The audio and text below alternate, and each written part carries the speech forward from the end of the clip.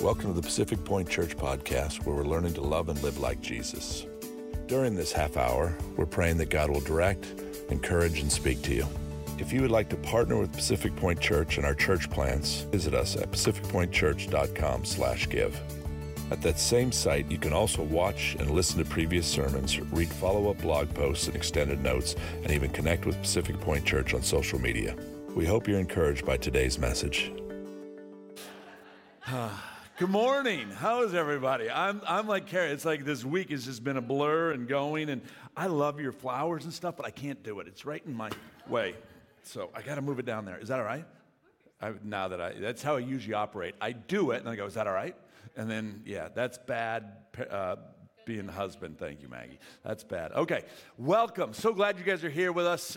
We're in this series in Ephesians, and we're getting some good stuff. Paul I've really enjoyed in it, but I wanted to hit a couple things before we go. We've been talking about it, and we are rallying around. We're taking back some space back here, and we've got a giving campaign. This is above and beyond your regular giving. I'm going to challenge you. If this is your church, I'm asking you to give towards this. We are taking over some back space to build out for our youth. Everything from we got a half pipe back there we're going to do, and some things to just reach the youth around here. Here's where we're at in the giving campaign, and I am so blessed and thankful. This is what we have so far. We've got $59,650 committed out of the $70,000 goal.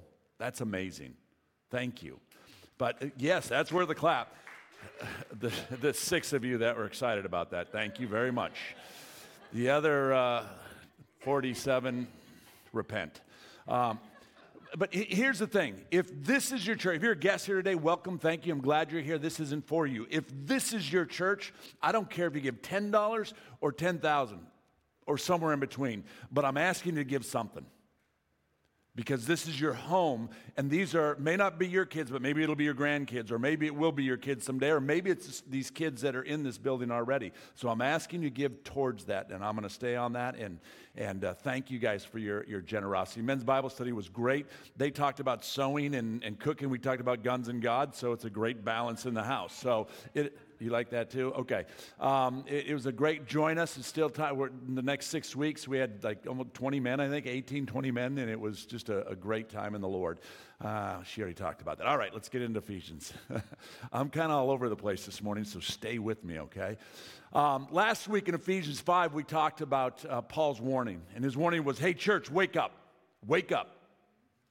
And he makes two absolute statements in this section. If you remember, if you didn't hear it or you weren't here last week, you can always go back and you can get it on the website. He makes two absolute statements. One, he says, for you may be sure of this, that everyone. So you can know this for sure, that everyone that Paul gives a warning to who practices all these things and more, and these things alike. He says, literally, I warn you, as I warned you before, that those who practice such things will not inherit the kingdom of God. Paul takes this scripture and he goes, here, let me tell you really clearly who's not going to be with me in the kingdom of God. And he goes through and he names all these different sins, and sexual immorality is one of them. But we made sure we had to differentiate between practicing and falling. Because we all fall at different times. But when you make it a practice, you get in trouble. Paul says, you don't love me, or talking of Jesus, you don't love the Lord if you're practicing such things. But the beauty of Paul and his word is this. He brings a hard word. He says, wake up. He says you will not inherit the kingdom of God if you practice these things. But then he doesn't just leave it there. He says, now here's what you do. See, the beauty of this scripture, it's not a book of just don't. It's a book of here's what will keep you safe. Here's what God has for you. And then let me tell you how you walk it out. See, if he just said don't, like many of us have done to our children, without telling them how to don't do it, I don't know if that's the right grammar, but I didn't go to USC. I went to University of Minnesota, so don't hold that against me.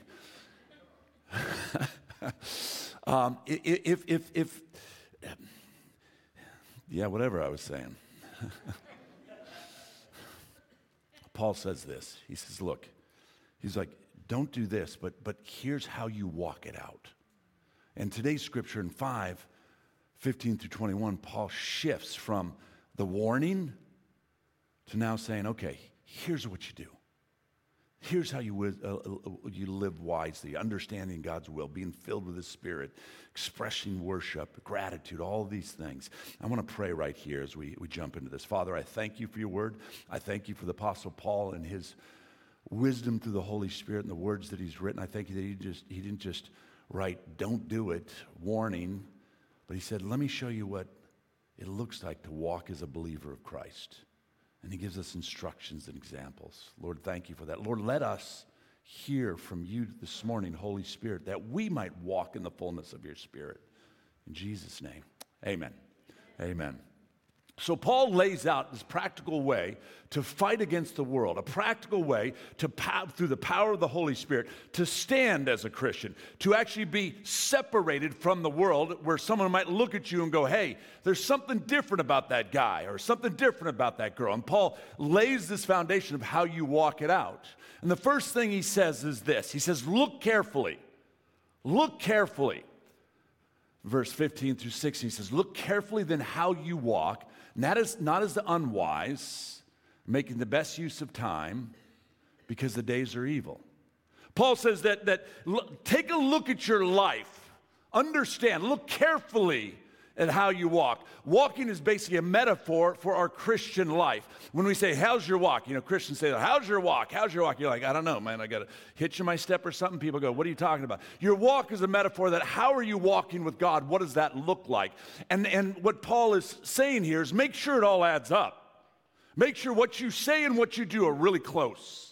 Make sure that when people see you, when they look at you in your jobs, when they look at you in your neighborhood, when they look at you as a father, a mother, a husband, or wife, they're going, I think they may follow Jesus a little bit.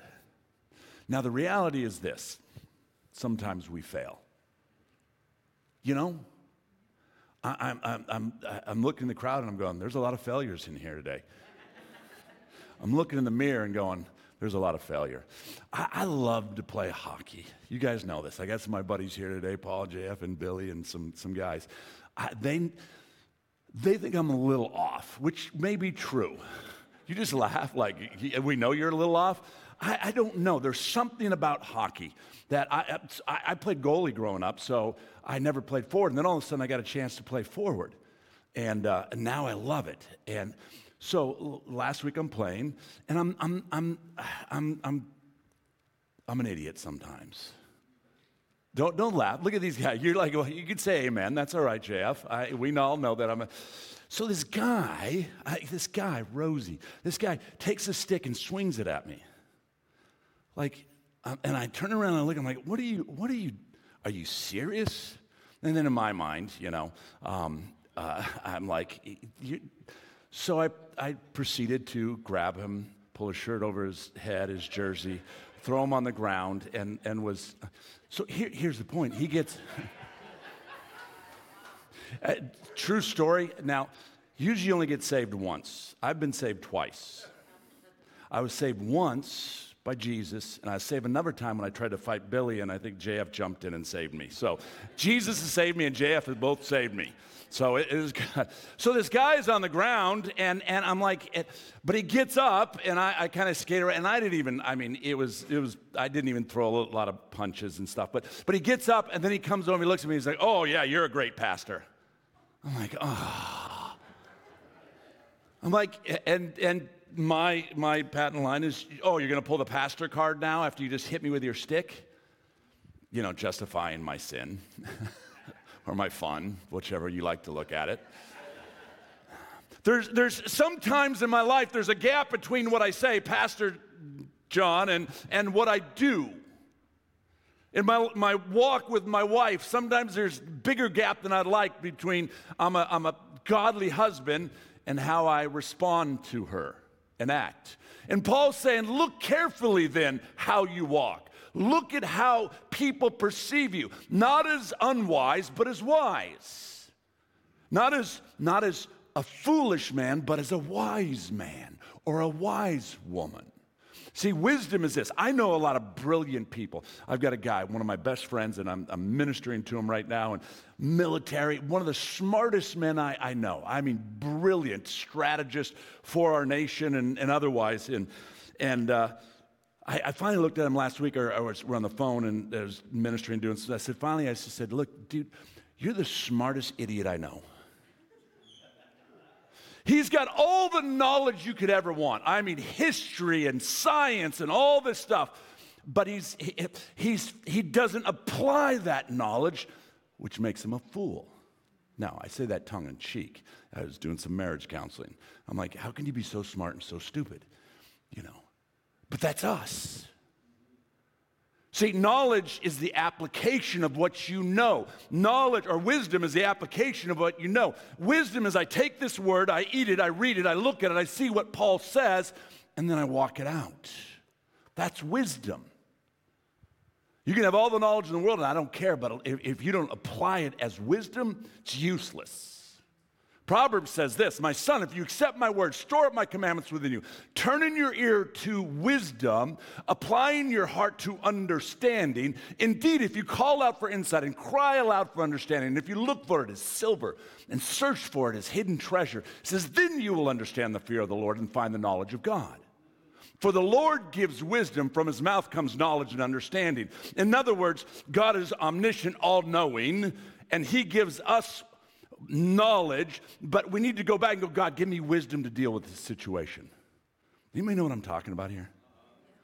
Anybody struggle with in their marital relationship? We just talked about this yesterday. I need wisdom in my marital relationship because I don't know how these women work.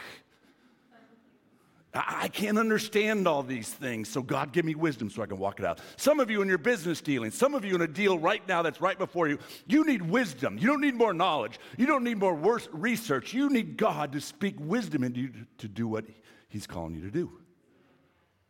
Some of you in life right now are at a crossroads.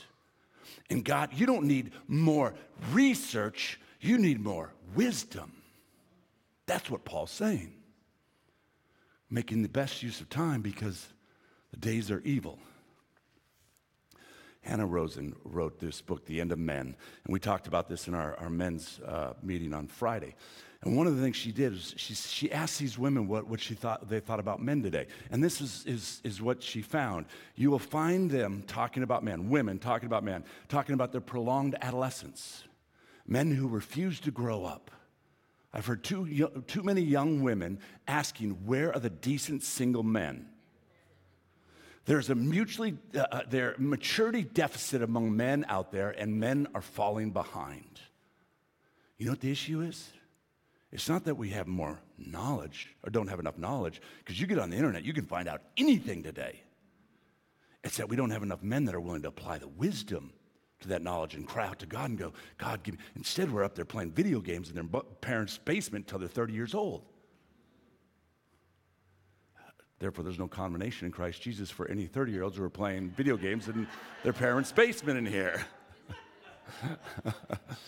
Making the best use of time because the days are evil. Time is a gift, and no one knows when it's going to end. Time is a gift. No one knows when it's going to end. Time is a gift. A month ago, we're playing hockey on a Tuesday. I wasn't there that day, but they're playing hockey, and one of the guys we play with, at the end of the game, falls over.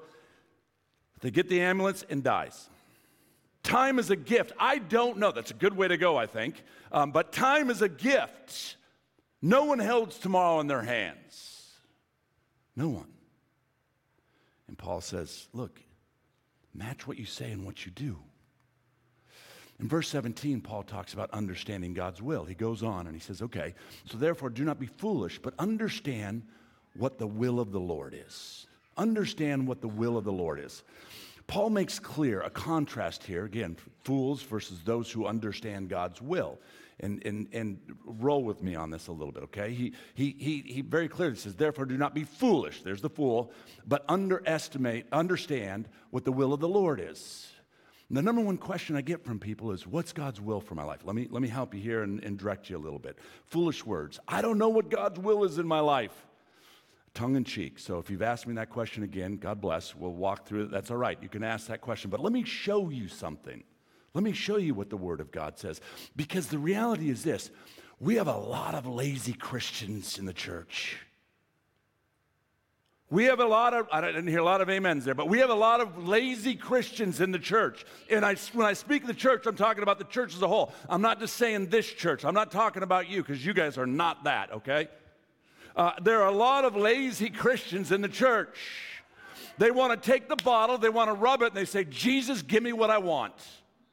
Oh, God, make me successful. Oh, God, make my wife obey. Oh, God, make my husband a better husband. Oh, God, whatever it is. Rub the bottle, but they're not willing to dig into this word, encounter Jesus in a relationship, and submit their life to the one who created them. I don't know what the will of God is in my life. Okay. 5 questions for those who don't know the will of God in their lives. Number 1, if you say you know Jesus is your Lord and Savior, number 1, are you reading God's word? Are you reading God? Number 2, do you obey his commandments of this word? So you may be reading it, but you go, nah, I don't like that one. I don't like that one. Sure as heck ain't going to use that one. Number 3, have you ever asked him?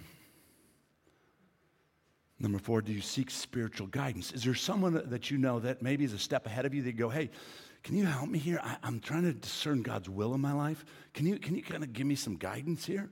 And the last one, have you surrendered your life to him? Or is this how it goes? It's like, okay, God, I'm going to give you my life until she comes in the picture, then I'll take it back. Oh, God, I'm going to give you my life until I make a bunch of money, then I'm going to take it back. Because God forbid I have to tithe this big check that I just got. Oh, it got quiet. The natural versus the spiritual. We talk about that all the time. The natural and the spiritual run parallel to one another. Let's take that same scenario. Let's take the same scenario and apply it to your marriage, okay? The foolish words. I don't know what my spouse wants from me. Now, let's take the parallels, because we say we don't know what God wants from us.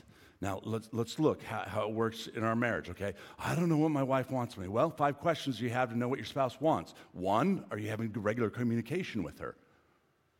Do you talk to her? Do you obey the marriage rules? I mean, there are a set of rules in the context of marriage. I can't just go out all night and party and be with other women. There's this covenant that I have. So do I sit? You know, but we think in our relationship with God and the covenant that we have with God, I can go crazy and do whatever I want. But then if we come into the covenant of marriage, we know what we're not supposed to do and what we're supposed to do. But do we do it? With regards to your wife or your spouse, have you ever asked him or her about their dreams? What are your dreams for our marriage, for our life? Do you have any godly counsel in your marriage? Is there anybody that believes in your marriage that you're willing to go, hey, I want you to walk with us, keep us accountable, and I want you to be there with us and pray for us? And then the last one, have you surrendered your life to your marriage, in your marriage, to becoming one? Too many people in their marriage, they're living their own life and they're married. And they're like, how do you live your own life when you're married? Because the Bible says this, in the covenant of marriage, the two shall become one. See the parallels here? Same thing. And in many ways, we can walk in that in marriage, but we don't walk in that in a relationship with God. And God says, it's paralleled here. In fact, I give you this picture in Ephesians 5. We're going to get to this one next week, talking about a wife's role and a husband's role and a family's role. God doesn't reveal himself. Here's the deal. God doesn't reveal himself to the casual inquirer. Some of you are casual inquirers. Too many times I'm a casual inquirer with the Lord. In the same way that an honest woman, in the same way that a woman with character, a woman that has value, that knows who she is, wouldn't reveal herself to me on the first date or even the second date or not until I get down the aisle with her. In the same way, God doesn't reveal himself. He's not a whore. He doesn't reveal himself. Oh, that messed some people up. He doesn't reveal himself to those who treat him like it. Proverbs 2:9-10, it says this. Then you'll understand what is right, just and fair. Every good path. For wisdom will enter your heart and knowledge will be pleasant to your soul. Then you'll understand when. When you search for it as silver and gold. When you enter into the relationship with Jesus. God doesn't reveal himself to the casual inquirer, but it says very clearly in Proverbs, if you search for it as that silver and gold, if you go after it as that silver and gold, the natural and spiritual run parallel. And when God brought her into my life, I pursued and I pursued and I pursued, and I wanted to know everything about her, and I'd had conversations, and we'd be on the phone for 10 hours and again and over again, and I wanted every aspect of her life a part of mine, and it's the parallel, and God's like, I want you to go after me the same way you went after her or him, because I want relationship. This isn't about a bunch of words. It's about a relationship. It's about a God who sees and cares and wants to speak to you. And when you ask, he wants to tell you to go right instead of left. And when you ask again, he tells you to go left instead of right. Who wants to, for you to experience his grace and his love. That's the God I serve. This week, another businessman that I was talking to, and he was talking to a guy that he does business with, and the guy went to seminary, to which my friend asked and said, hey, who my friend is not recently saved, but saved, and he's very, very intelligent. He wrestles with intellectual Jesus and how do I reconcile the ark and an ass speaking, which was a good one for him, because I just said, just come to church and you will be able to reconcile how an ass speaks. And that's biblical, so you can't judge me for that one. It says it right in here. But he's talking to this man, and he says to him, he said, so you went to seminary. What did you learn? He's like, I learned all this stuff. What's your relationship like with the Lord? He's like, I don't believe in God. This is the guy that went to seminary. and then the last person he had a meeting with that day is a guy that he did business with. And this guy was struggling.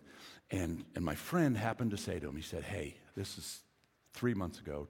He said, I know you're going through some tough times. He said, why don't you pray? And he didn't know this guy was a Christian. He just said, why don't you pray and ask God to help reconcile you to your daughter. This guy had been estranged from his daughter for 10 years or something. Hadn't talked to her. The relationship with his ex-wife, or I don't even know if it was his wife. It was just a mess. And and he was trying to get his life in order. And my friend said, why don't you pray and ask God to reconcile, knowing full well that was part of the angst in his heart. He comes back to my friend to do business with him 6 months or 6 weeks later, whatever it is. And he says, you're never going to believe this. Now, this is after he had talked to the guy that went to seminary and said, I don't believe in God. This last guy that he's doing business with says, you're never going to believe this. I'm not a really big God guy, but I prayed and asked God to restore my relationship with my daughter. He said, I had business in Texas, and I realized that the last time we had ever had contact was Texas. So I did this, I don't know, whatever he did, and I got her number and I called her. And then we went to lunch. And then she informed me that she's getting married. And in her heart, it was broken because she never thought her dad would walk her down the aisle, because she had no idea where he was, or if he even wanted a relationship with her. And God came right in the middle of this and reconciled this relationship with this girl and her daddy.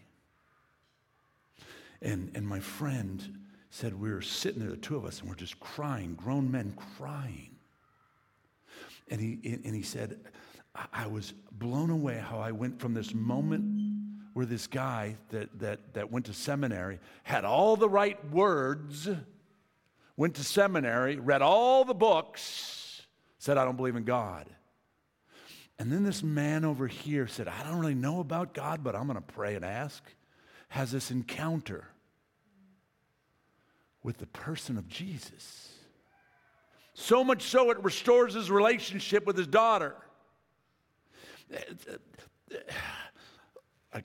We cried. See, this whole thing, it's not about a book, but it's about a book. It's not about words, but it's about words. It's not about do's and don'ts, but it's about do's and don'ts. It's about this powerful scripture in John 1 that says, the Word became flesh and dwelt among us. You know why that's so important? Because the Word of God by itself is just rules and regulations that don't give you any freedom. And this person, apart from the structure of God's Word and the grace and mercy in His Word, gives us into crazyville. But when you take the Jesus incarnate in spirit and you put it with His Word, the Word became flesh, you have this perfect man, fully God, who's experienced everything that you and I have experienced, meaning he has been tempted by everything you and I have been tempted by, and he's walked in perfection, and so much so that he said, hey, John Blue is going to be born February 19th, 1966, took me a second, sorry, 1966, and he's going to be born to Jim and Shirley Blue, and I have a plan for his life. And I'm going to go to the cross and die for his sins. And I'm going to bleed a horrific death so that he might have life. Are you kidding me? That's the Jesus I serve. That's the difference between wisdom and knowledge. That's who the Jesus is that sets me free. That's the Jesus who for some reason allows me to be a complete idiot on the ice and then gives me grace. I don't want to be religious. Paul gives us the answers in this word to walk out to be the ones that God has called us to be. I don't want to be religious. I want a relationship with the creator of heaven and earth. And that's what Paul's talking about. That's what he wants for you and me. That's why when Joe was singing, I had to stop. And I had to look at the giants that I face. And I had to sing that song, How Great Is Our God, to declare to those giants that are in my face that, no, you don't get to win. He wins. Jesus, the same Spirit that raised Christ from the dead that lives in me, wins. That's relationship. I got 20 more slides, and I don't care. I'm not going through them. Someone just said, ooh. Gosh, I was just hoping for, quiet thank yous. Not rejoicing. Go back and read the rest of that scripture. It's powerful. This word is powerful and sets me free. God has a purpose for your life. And it's not just randomness. God has each step set out before you before one of them has come to be. And if you'll just not step to the left and not step to the right and allow God to direct you, watch what he might do. Oh, Jesus, have mercy. God's doing something here. I don't even fully know what it is. I watched 80 people in this room, and I watched people cry. I watched God starting to restore marriages. I watched the miracle of a prophetic word that this guy had never met this woman in his life and just hit it on the nose, and she broke. And God loves her so much that he told some pastor the story of this woman's life without telling her. And he told him that so much so. He loves this woman, Shelley Kelly, so much that he told this pastor this, that he might minister to her soul, and he does the same for you.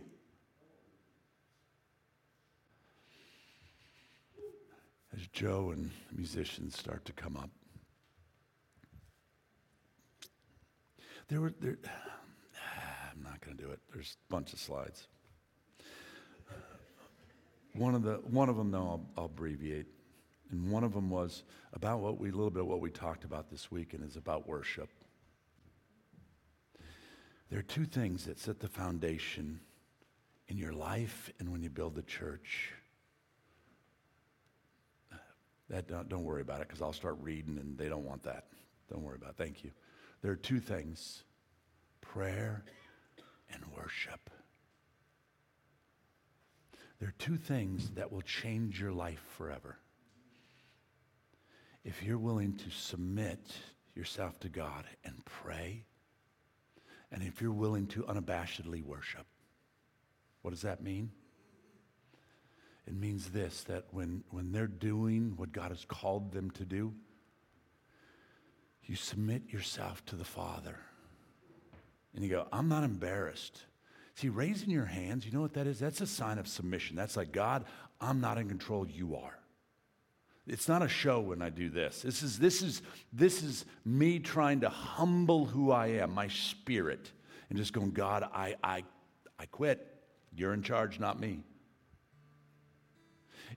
Worship, here's what God's doing something in prayer and worship. We pray over there every single Wednesday, and we've done it for 5 years straight, and we do not miss by the grace of God, not because of us. And sometimes we've had a couple times when there's one person, and then lately we're getting, God's just bringing people.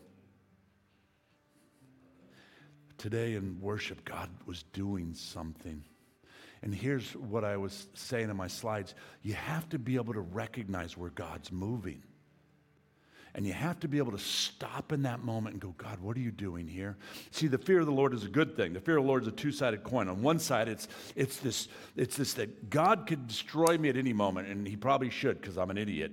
But the other side of the fear of the Lord is this great awe and wonder of who he is, and it balances everything out. See, the awe is this, that he doesn't destroy me, that he lets me live and he gives me grace through his son. And when the moment happens, like it did earlier in worship, when you can feel it's palatable, the Spirit of God in a place, as you start to repent and you start to, God have mercy. I want us to be a people that in this setting, that you can feel the Spirit of God moving and you go, oh, my conversations are over right now. You know what I'm talking about? When you're in this space and worship's going on, please don't talk. In other words, don't have a conversation.